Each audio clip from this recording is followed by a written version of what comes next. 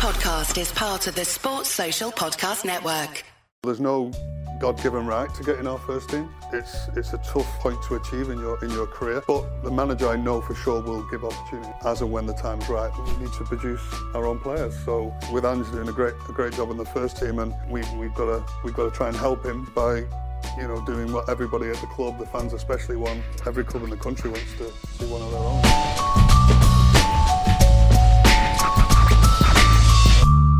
Hi everyone, here we are for another episode of Off the Shelf with me, Michael Dawson, and my man, Paul Miles. How are you, mate? All good, thank you very much, Dawes, and we've got a fascinating person with us this afternoon.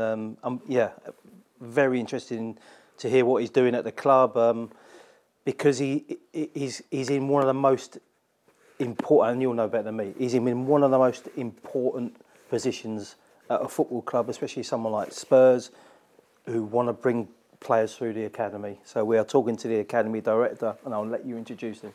It is Simon Davies. Thank you very much for joining us, taking the time out of your busy schedule. Yeah, always lots going on, but great to see you guys and share some experiences. Let's go all the way back and tell us, look, when you were a kid growing up, we often hear about most of the people we talk to, most of the footballers we talk to on this podcast grew up just playing football. That was all they did, playing football. Are you in that category? Absolutely. I kind of, growing up in the Cheshire area, sleepy areas to play football, and I was on Man City's books for a long time. Supposed to sign for Man City actually as a 14-year-old, and a week before my 14th birthday, one of the first times we played Salford in a game down the road, and one of the scouts asked my dad, can you come for a trial in the summer break? And he says, no, he's signing for Man City on next Saturday. And so I was coming home from school on the Monday actually, and I remember this even though I'm nearly 50 now, I can remember it quite vividly. And my mum said, come on, we're going to Man United for a trial on the Monday night. On the Monday night I did okay in the game, more lucky than good maybe. And on the Tuesday night, Fergie came around my house, and that was it, changed the direction just within... I can imagine he was quite persuasive. Well, my dad was a United fan as well, so we didn't take much persuading then. Didn't really. I think as soon as he opened the door, that was that, wasn't it? Yeah, he was. But that was the type of thing that, he did extra at the time. He had a big belief in all the young players. And obviously he had a job to do at first team level, and it was a huge job at a huge club like this is. And but he took time out to he obviously had a good group coming through, and it didn't take much to see that. But he invested in his youth as well as the first team. Well, you were part of that class of '92, which I think everyone knows about, winning the FA Youth Cup, and some of the players that were in there. Let's just talk about a few of them. David Beckham. Yeah, Ricky Butt. I mean, you speak about them as teammates and winning that FA Youth Cup. Yeah, I suppose because when you, just like the scholars we have here, it's like they're just friends, they're competing against each other as well as being friends, and it's that transitional point where football is just fun, and now it's fun because it's the greatest job in the world, but also it's, the prize is so big, it's very competitive. So I suppose when we were growing up together, you didn't really know them as the superstars that they are. They were just your teammates at the time, and we'd all just left school and come from our different areas. But yeah, it was such a competitive environment. We had a youth team coach who was very tough on us, but it worked. It worked. His methods with majority. There was always one or two probably who needed a bit more love, but he had his ways, and it worked with majority. And they all came through that system and went on to do all the things we know that they've achieved. And considering it's one youth team, it was very productive, and as they've been in some tough arenas and produced high performance and won a lot of things. Simon, let's just touch on who they were. So we've got Beckham, Scholes, Giggs, Butt, Gillespie, the Nevilles. So in the youth team at the time, we had a keeper who you may or may not about. There's a lad called Kevin Pilkington in goal. Yeah. We had a lad called John O'Kane who went on to do Everton from there, but he wouldn't be the one, A lad called Chris Casper. There was a good lad on the left wing called Ben Thornley, who was very good. But unfortunately, with Casper and and Ben Thornley both had terrible injuries that halted their development. And then you had Gary Neville in there, you had Beckham, you had Giggs, Scholes. You mentioned Scholes, but he wasn't around it when we won because he struggled with a bit of asthma, I believe, when he first left school, and he just literally came back as a second-year scholar and took the world by storm after that type of thing. But in terms of that year itself, he wasn't so much involved in it. But like Savage as well was in there, so Savage was in that team. It's just a hugely talented group with good standards driven by the coach and the club and himself. Obviously, everything dripped down from Mr. Ferguson, and it was all the way through the club. Just those standards, and you didn't realise until you left actually what you'd learned during that period, I suppose, because it was just you were living it every day. Was that a freak of a year, Simon? Now you doing that as a job, trying to develop young players and trying to make these into the superstars that you've just talked about there.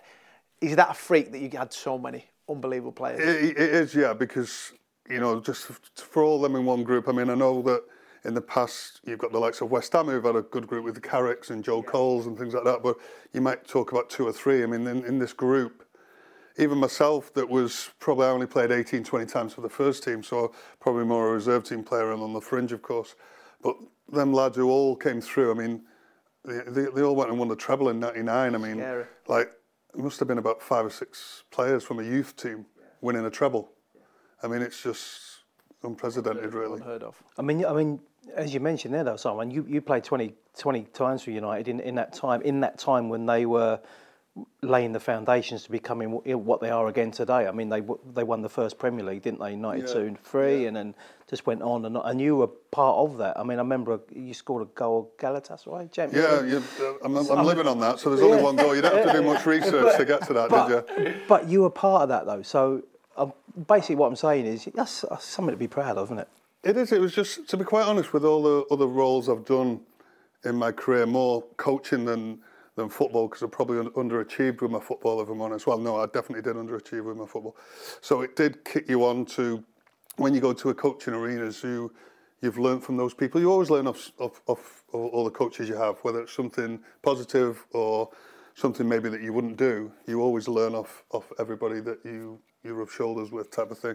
And I learned a lot from that arena more about if I talk about coaching and the personality part, I would say my time at United, you'd learn how to be a good person.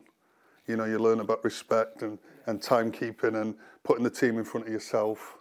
You learn all that without even knowing you were being taught that. It was being, drilled into you every day by all the staff. There wasn't one member of staff who didn't have those beliefs, and that culture was just ingrained. It was just ingrained. You had a long career in the Football League, but I'm interested, what was it like to step out of that, to leave United? Yeah, it was tough, but I've got to be honest, from the day I joined to the day I left, I was there from 14 to 23, so you're kind of like 9 years there. So, you had every opportunity though. It was fair. Everything about the club was, they give you the tools to do your job. They give you opportunity. And then when you weren't, I was probably of the level, but not consistently of the level. And that was probably the best way to appraise it. So you had no qualms. And even when you leave, he was, the manager would always, the next manager I went to was Lenny Lawrence. And, the manager, I can remember Lenny Lawrence talking to me and said, like, we can talk about the deal, but it won't be very long because Mr. Ferguson's already kind of sorted most of it. So even when you were leaving, he would look after you. So the whole package about being around that football club was just, I was very fortunate just to be part of it at that time in particular. But just being part of that football club was special.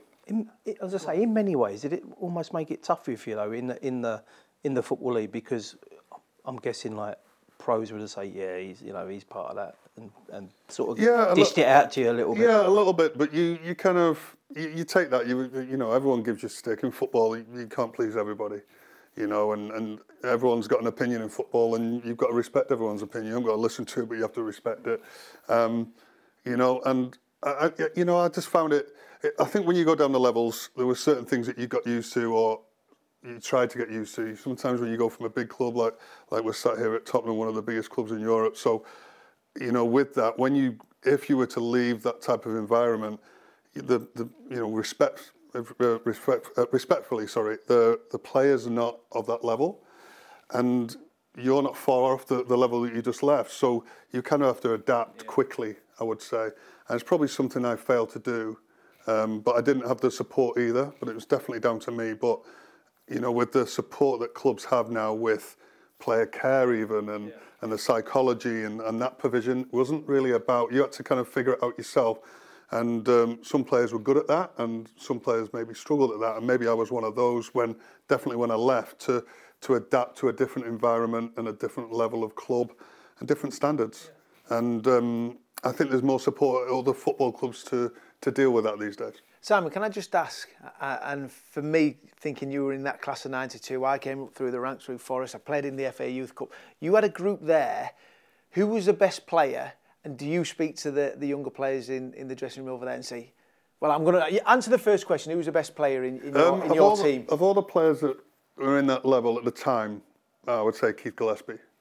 Right, so you've answered that. See, Keith didn't go on to do what obviously the Nevilles and Beckham did and Scholes and what have you. So what do you say to the kids over there? Because I always, if I speak to the younger lads, I'll say, look, you might be a best player today under 14s, but come under 16, you might be the best player. You can change people's opinion and you can keep working hard. Yeah. Well, to be quite honest, it's tough being with all the things that football offers you as well. It's a dangerous place to be as well. All the rewards are high. You've got to keep those standards as best you can, and there is people pulling you from different angles, whether it be people who, you got even the agents who are all support to a point, but there's so many people who want a piece of you. So it is difficult. It's not easy. It's, for people, if you like, from the street looking at a footballer, they'll go, they've got everything, but they don't see the pitfalls as well. So it's trying to, educate and get them ready for, firstly, how difficult it is to make it as a footballer. And then secondly, once you've got that shirt, how difficult it is, and you'll know that more than anyone, is how difficult it is to keep hold of that shirt. So it's arriving, but then staying. Yeah. And those things are difficult because there's that many sacrifices that people have to make. And a lot of the time with the sacrifices, there's not always guarantees with that.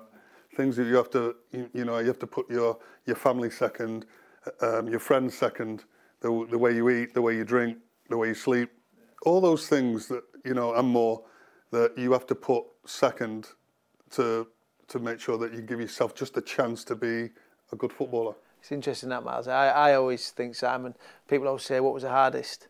I think staying there. Getting there isn't... It's almost like two journeys, isn't it? Of course it is. You get the opportunity, you go and do it and you think, oh, well, that was not too bad. And you go down again. And can you get back up? Yeah. You just touched on it. It's so intriguing. Then you listen to people who are hopefully kids and people who are inspiring to be a footballer, listen to this. And you've just touched on it there. Yep. It's not always getting there, it's staying there that is that. I mean, we've been lucky. We've been lucky over the years, and you see the pictures on the wall down in the academy. Correct, yeah. We've had a lot of kids who have come through and made that first team debut. I've been lucky enough to interview most of them. Yeah. And we always have the conversation off camera. I said, that's the first journey done, isn't it, mate? Yeah. Now you've got to stay. And they always say to me, staying there is going to be tougher than getting there. Well, and getting there is like you're in the 1%, right, to get there. Correct. And also, no one sees you coming when you're a young kid. You kind of come on the rails type of thing, and you surprise people and you're not part of the opposition's team talk because nobody knows of you. And then when you get the shirt and you've played 20, 30 games at least, then people start to recognise you and they know your game. You're part of somebody else's team talk now and their plan. So it becomes tougher. So you were capped by Wales. Didn't go quite to plan. You lost your debut 2-0, is that correct? But how special though? Let's talk positive. No, but the thing is with the Wales thing, it's a real difficult one at the time. So probably could have gone to play for Wales a couple of years earlier than that. The manager was Bobby Gould at the time. But there was a rule in Europe that if you were Irish or Welsh, you were classed as foreign. So at the time, if you were English, you could be in the European squads. So I'd have a conversation with Mr. Ferguson at the beginning of every season, for 2 years previous to that, and it would go something like, what the Welsh managers asked you to go, and because my dad, I'm not Welsh, but my dad is, and stuff like that.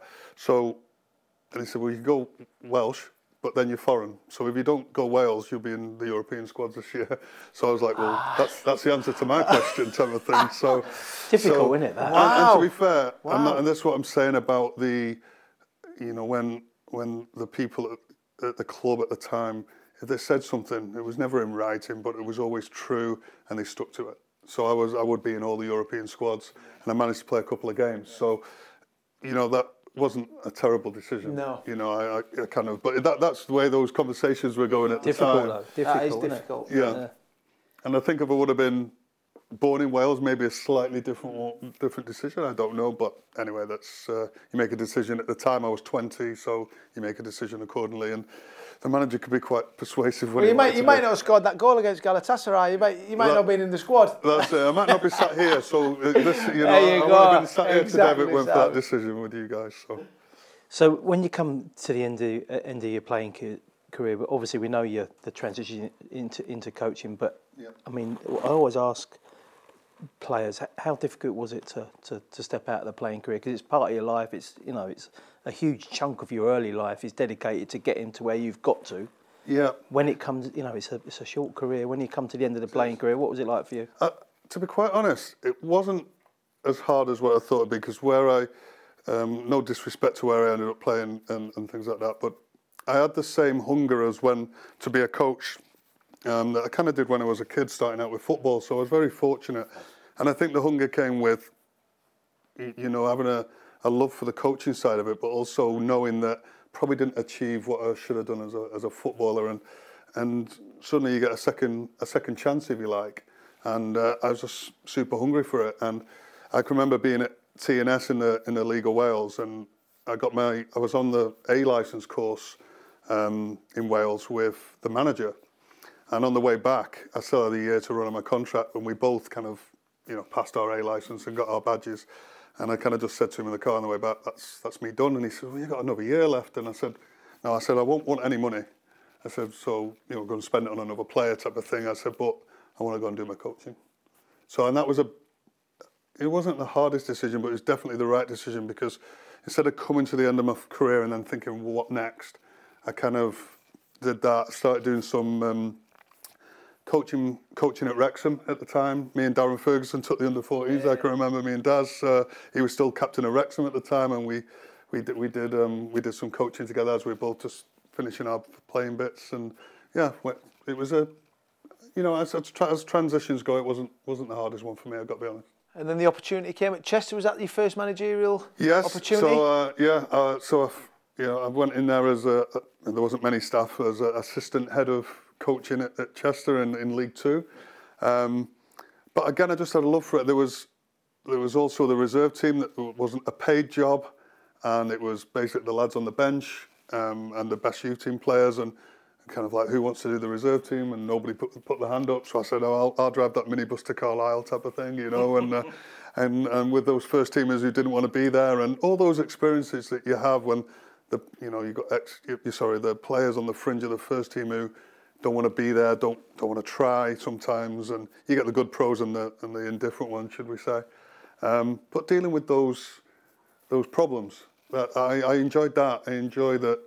Everyone's at different parts of their career, and there's different personalities. And I think the biggest thing, and you learn that from when I left school at 16 into Manchester, and you just learn about people, and it's all about people for me. I know we're in the football world, but it's all about culture and people, and if you can get that right, you've got a chance. And you also had your own experiences to fall back on as you'd had that playing career yourself, so you knew what these players were going through in many respects. But with that, and I've got to be really honest, is I've had times where I give it everything and then achieve some things, but I also had times where I didn't respect the opportunity I had.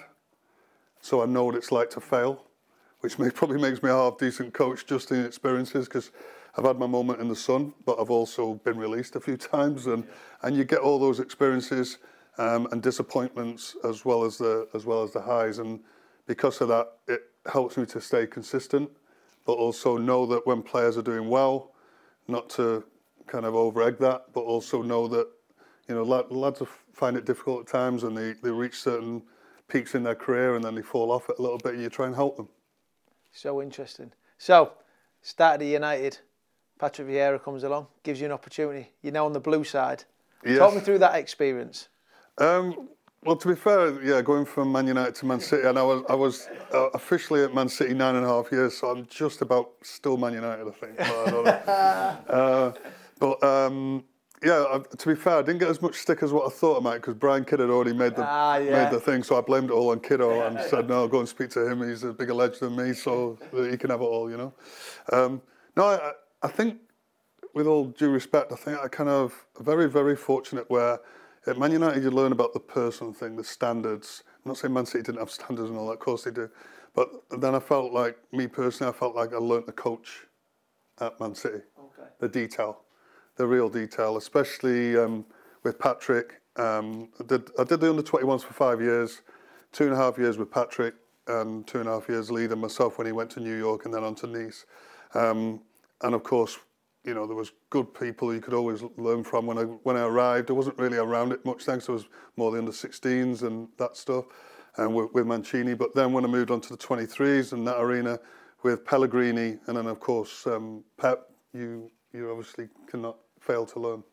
How was it working with Pep? I know you were doing the 21s at the time, but did you have a lot of interaction with him? We have interaction, kind of like monthly, you know, more than. But he always give you time. He always give you time, and then you had to exploit that time the best you can when you got it.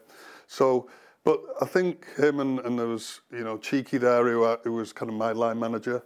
He spent a lot more time with Cheeky, to be quite honest, but he knew his football inside out. He just lived and loved football, you know, and they just got a different level of work. It's a high level of work. The detail that goes into everything they do. Okay. So that's why I feel like the personal bit was when I was the other side of Manchester, and at the Man City bit, I learnt the detail.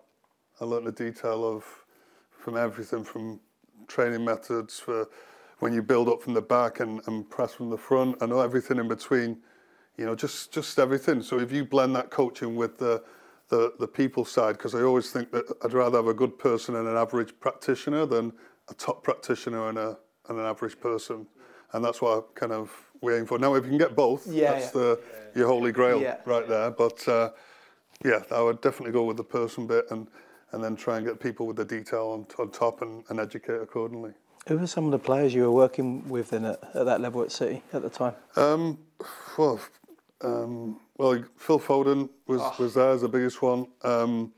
From about when I arrived, he was probably about under 13, 14, so through that journey. So lads from homegrown, I suppose, because there was also two sides.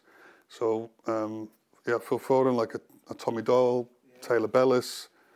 McAtee, was he? McAtee, Cole Palmer. Wow. These types. Great players. And then on top of that, where people come in, like you had like Brahim Diaz, Javairo Del Russin, Angelino, Eric Garcia. Those types. So players that you'd bought as well as the one that you'd nurtured the ones from that come through. So you had a bit of both. Yeah. People who are coming in and people who'd come. So they would arrive, you know, at 16 plus, the other ones, and roughly, It must be so rewarding when you see like what Foden's done. Oh my God, Phil Foden, what a player!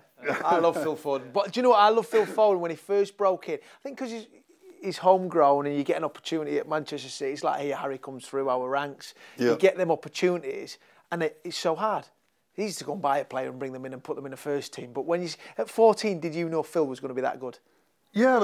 I think they always had talent. It was you never, even with Phil though, you're never quite sure. But you know they've got that top, well, especially with him, top talent. But there's always different areas that they could fall down on. You know, Phil. The only question you'd ever have around Phil at the time was maybe physical. Could he still keep going? You know, it was pretty clear, but could he? It's still a question mark over the physical. Could he still compete and live and not drown in that physical aspect of the game? And it was also important about whether we were going to send him on loan or not. You send him on loan to the wrong place, and you send him to a team that doesn't control the football. Well, how beneficial is that going to be, and how much influence he's going to have in a team that doesn't have the ball? Yeah. Because he's not the biggest and things like that. So he's got to be environments, and you do that with every player. What's the best environment for them to thrive? and they made the right call. They didn't put him on loan. They were patient. I remember at the time though they got a bit of stick. The manager got a lot of stick about, I think Sancho at the time was going out and getting games, and suddenly the plan with Phil, because he'd probably only played about 3 or 4 games, and I know the club would get a bit, why aren't you sending Phil out? But they were patient with him, and it's worked out all right. No, I was one of them, Simon. As someone in the pundit, you're looking, you're an older thinking, why is he not playing? Go out, and you see the reason why. You've got to trust the coaches in the club that they know what's right, and certainly for him it has. Definitely, it was the right plan. 6 years at City, but then Vincent Kompany came calling, Simon, and over you went to Anderlecht. How was that? That was an experience for different reasons. I mean, loved the time with Vinny and all the staff. I mean, Craig Bellamy came out with us as well. At first, he was doing the 23s when we went over. I came back because COVID came, and I'd gone on my own without the family. So I kind of worked them from an external. But the actual experience while I was there was quite incredible. The actual detail that Vinny works to, and the intensity. He's some sort of robot going on there, because he just, I don't know when he sleeps. But he's more than that. He's just, I've been very fortunate, very, very fortunate to be around some key people. You've already talked about Patrick, and obviously Mr. Ferguson and the staff at Man City, and just been very fortunate to be around these people. But there's one common denominator, is that they're very humble. They work harder than probably many other people in the business, and they put others first, and they've got a plan as well. They know what they want, and they don't come too far away from it, because that's how you recruit and that's how you work every day. So they're very not stubborn, but passionate about what they do, and just very clear, and that makes it easy for everyone they work with, players and staff alike. You were thrown into the deep end a little bit at Anderlecht, because Vincent went as player coach, and then ended up playing probably a lot more than he maybe expected, so he had to step back a little bit with his... Yeah, and that was... you were on the touchline. Yeah, that was all new experiences, because you're doing press conferences and things like that. But doing press conferences when before I went to the press conference, I'd knock on the door with Vinny and say, what are they going to ask me, mate? And what do I need to know? Because Vinny was the boss, and Vinny is always... on and off the field, he's the leader, right? So, so it was never. I was never the boss. He was always the boss, and I would say leader more than a boss, because that's the way he is. But that was even in training, I'm on the field, and Vinny's in the back line, and you're telling a coaching point, and then you're like, right, now we've done all the build up. We're going to go into the midfield, and then Vinny will go, I want to see 2 more reps, and I'll go, right guys, on the way back, all the way back, now we'll do it again, and just all the things that you would not normally have to do as a coach. Yeah. It's just, but again, every experience was fantastic. There wasn't a moment that I didn't enjoy at Anderlecht. It was only kind of COVID got in the way, as it did for many people around the country, but with the family situation, it kind of it made it be a big decision. But the staff, and many of them are at Burnley now, and just being around people like Vincent and Bellamy and people like that, we had a great time. And then you come to Spurs. I mean, Initially Simon was head of methodology. I mean, what did that role entail at the time? Yeah, well, basically it's simple. Just make sure that every team under the first team that we train and play the same way, or very similar. In terms of we've got an aligned approach. Because if ever, when you're recruiting players, if you know what a left winger looks like, you know what a right back looks like, and so on, it's more aligned now with the first team. How far down the levels does that go in terms of age? Well, my work especially is when it gets 11v11. We're very fortunate here that we have a really good foundation phase, really high technical program. Because at the end of the day, if you haven't got that high technical program, if you can't control the round thing, then you can't do anything else anyway. So, no, we have a really good team of people, not just coaches, just the people here at Tottenham. They've obviously had success in the past. Many of them have been here and seen players come through as well. So they've been able to have their story and see players come through. So, no, we've got a high calibre of staff. but we need to produce our own players. So that's with Ange doing a great job in the first team, and we've got to try and help him by doing what everybody at the club, the fans especially, want. Every club in the country wants to see one of their own again. Simon, can I ask you a question? Because this is probably going to be people who are listening or watching at home will say, right, so the way Ange plays, 4-2-3-1, inverted full-backs, what happens at another football club if you have that methodology? Is that the right word? Yeah. So you look and go, we change the manager. What happens then if a new manager comes in and plays, we're going to play a back five, for example? Yeah. Not this football club, just in general, people who are listening to this and going, well, you've come in and we've started down at under 11s, under 12s, and we're looking at first team, then that changes. Yeah. Then what happens? Well, the thing is, in my opinion, it makes it easier to develop a player if everything goes all the way through. Right. Now, so for example, firstly, to answer your question, you talk about any other football club. Other clubs, unless Wenger and Ferguson, who stay for long periods as a first team manager, we all know the stats of the lifespan of a first team manager. If you were to change it every time the manager changes, you're going to affect 250 odd young footballers at a football club around the country. You would be changing that philosophy, methodology all the time. So what I would say, only in my humble opinion, is it's best to have one way of playing and keep to it because of the changes that can happen at the very top. The second part to that is really, if you've got a manager now, which we have, that the way our principles are about playing out from the back and the way we press, we're very aggressive, that's all the way through. If we're going to develop a player, it's not easy to the first team, but it's always going to be difficult because we're aiming to be a Champions League team. So that's always going to be difficult, but it's not impossible. To make it easier, if you all play the same way, it makes it slightly easier, although it's still difficult, but it makes it easier. He certainly had playing the way Ange plays because he's a joy to watch. And then, tough for the full-backs now. Going in there, you've got to be able to take the ball. I mean, Ange, what a job he's done since he's come in, eh? I think it's probably even underestimated what he's done. I mean, I see it day to day in terms of, firstly, is he a top coach and a top manager? Yes. But more importantly, I kind of see, you've asked me questions about, Ferguson back in the day.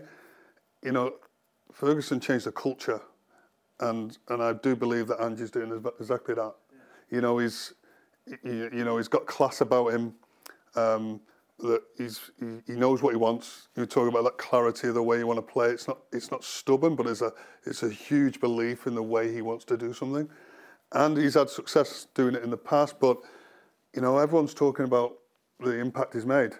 And that's probably external, and it deserves that merit that it's received, that's for sure.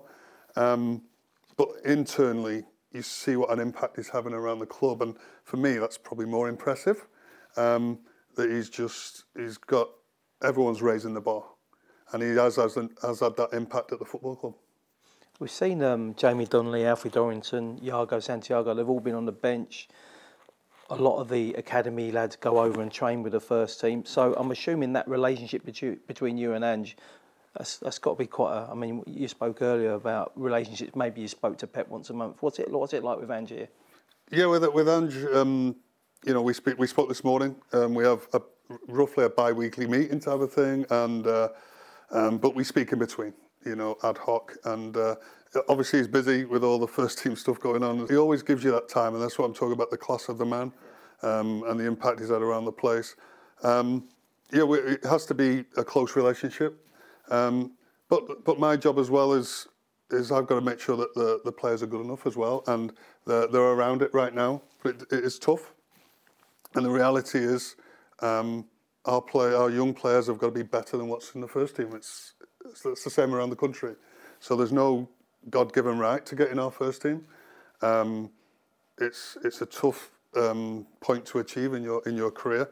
But the manager, I know for sure, will give opportunity as and when the time's right. But it is that consistency of, you've talked about the lads getting around the bench. Part of that is because they've merited it. Part of that is because of the injuries. There's always that factor there. But they've got to do it consistently. And it doesn't just come because you've done it for a month. Dorsey, more than anybody, you have to do it consistently. just for the next 20 odd years.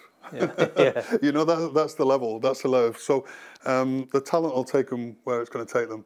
But we have got some, top talent, in my opinion, in the academy coming through. I always want more of it.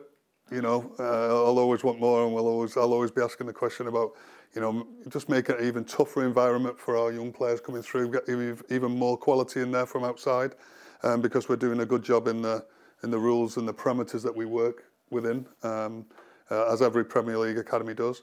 We're in the ballpark. We're in the right ballpark, but I'll keep pushing. You can't underestimate the impact of a player coming through the system and getting in there. Someone like, say, Skippy, who's now obviously been in there for five years. Yeah. But just what it does for all the other kids to start with, because they can believe it's a journey they can take. Yeah, and you can't underestimate the impact. It impacts everything. Obviously, the fans, the fellow players, like you say, our recruiters. They go out and try and do their job, and they've got something to say. Look, there's a pathway. So, but I can say I talk to him regularly. Like I say, is the manager believes in it. But then my task is to make sure that the players are good enough, because, of which I do believe we have some coming through who will be of the level. Yeah. But still, it's just potential at the moment. And I've seen a lot of potential in the past. I was probably that potential that didn't make it. I talked about Gillespie already, that high potential, better than me. Still did well, went to Newcastle, but still didn't have the career. So, all these journeys are different. But we have definitely got some high potential in the academy, and we'll see where the journey takes them, Simon, we talked about how good it must be to do your job when is going well and you see players develop into the first team. Just touch on how hard it can be when you have to release a player, because for me as a human being, you talk about how you deal with players. Mm-hmm. You have to sit a child down there and say, look, we're going to have to release you. Just tell everyone how hard that must be. Yeah, I mean, because we talk about, I don't go back on what I said, it's all about the people. And because you always look to get the good people in, unfortunately, those tough decisions are when the toughest decision and the toughest release I've always found is when you've got someone who's giving everything but are just not of the level. And they're the tough ones because they can't give any more. Slightly easier ones, although I'm not trying to, slightly easier ones of when they've got the talent but don't give everything and don't make all the sacrifices, because you've tried to turn them during their journey and tried to make the penny drop and it just doesn't happen. But those ones who give everything, they're the real tough, because I've got two boys of my own, and we're all family kind of people and family orientated, and there's a job to do, and people say, but it's just a job, but it's actually tough. Yeah, it's actually tough. You can have sleepless nights because you've been on a long journey with these kids, and they've give everything and they've made the sacrifices, but we should be aiming, and we are, to be a Champions League team. So to get in to that level is such a push and such a tough target to achieve, but we'll continue to do it. We need to talk about the teams this year. I mean, this season have been incredible. I mean, obviously, back into last season, the 17s, 18s won 2 cup competitions. Yes. They've continued that form into the under-18 league. The under-21s, as we speak today, have won every single game they've played at their level this season. I mean, they've only lost in the EFL Trophy. Mm-hmm. I mean, and say you're overseeing all this, you must be delighted with what's happening on the pitch. Yeah, but there's always the balance. There's always that bit where, and I'm not trying to take away anything that anyone's done. I'm big into winning. I am, and people will always go against that. Is it development? Is it winning?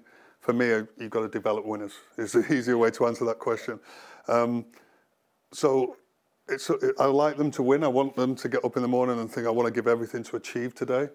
But sometimes it isn't, in the 21s, 18s, just about the winning. They've got to present the right standards and the right behaviours every day.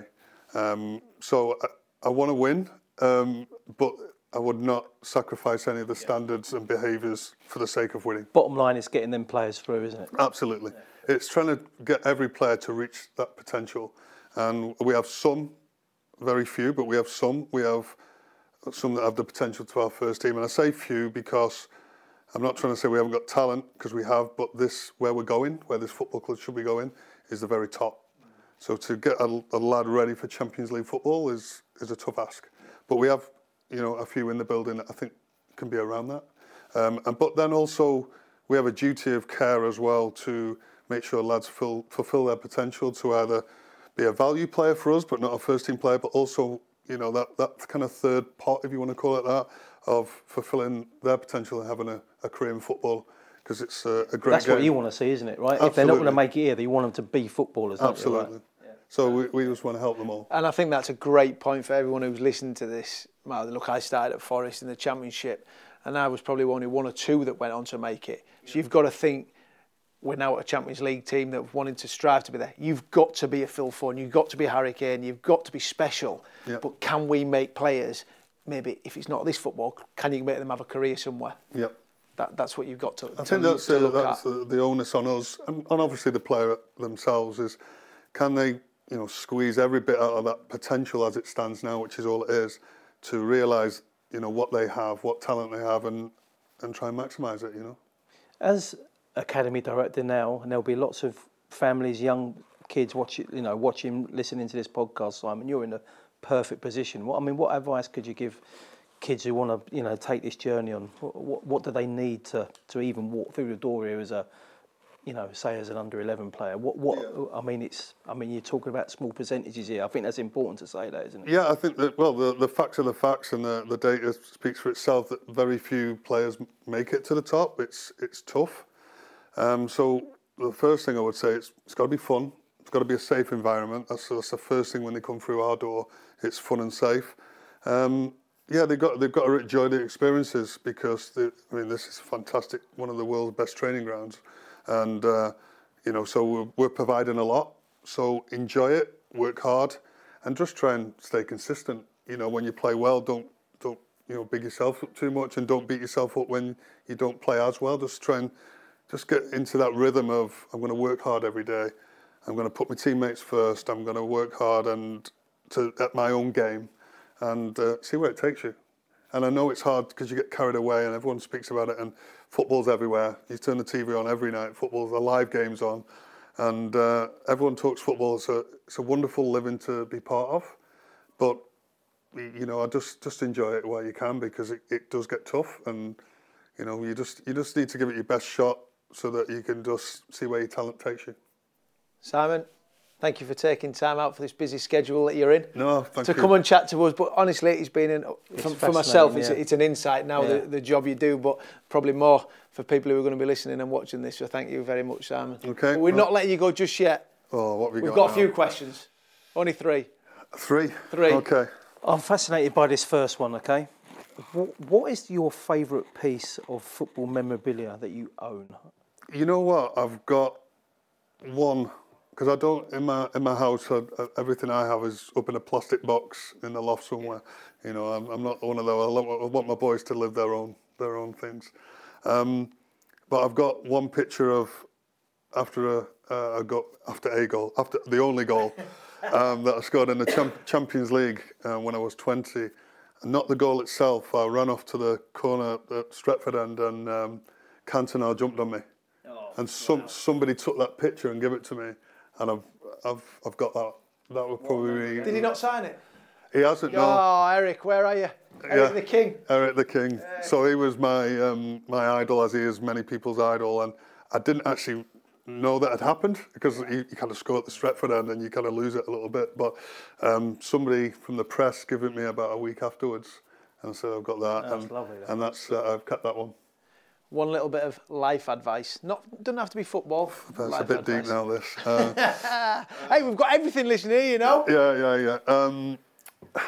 Bit of advice would just be actually just to be yourself, because in a football environment, I've had friends who've made debuts and they kind of change a bit, or a new regime come in and they try to be something they're not, and then you get found out eventually anyway. So I'd say to be consistent and be yourself, because whatever strengths and weaknesses you've got, they are what they are. People will take you or leave you. but just to be yourself, you can keep that up. Whereas being something different, just to trying to play a game, it'll find you out in the end. So I've probably gone up and down in my career, but that's what I would say is I've always just tried to be this boring northern guy. Not wrong with that. Okay, last one. In your opinion, as a football man and as a member of the Spurs family now for a couple of years, who is the greatest Spurs player of all time? I'm not allowed to say doors. Hey, it'd get you out of a lot of trouble that when I tell you, Si, because I don't know you're lying. That's easy for me. Glenn Hoddle. Yeah. Glenn Hoddle from when I was growing up, and obviously from up north, and didn't really have any attachments to. Firstly, I liked the all white kit. That was the first thing. I was out with that Real Madrid watching those teams, everything. But Glenn Hoddle, because he just had style. He had class. And it didn't matter on all these dodgy pitches that they were playing on during that era. And as much as people tried to kick him up in the air, he always kind of came out on top. And probably played more the modern game back then than that was being played. He was just, for me personally, he was just on a different level. So I would always, quite simply say that. And I know people probably say Gascoigne just after that, but for me, Glenn Hoddle. Simon, once again, thank you, because I know you've got better things to be doing than chatting to us. But all these people who are listening don't think that. So once again, thank you very much. No problem. Thank you very much for your time. Sports Social Podcast Network.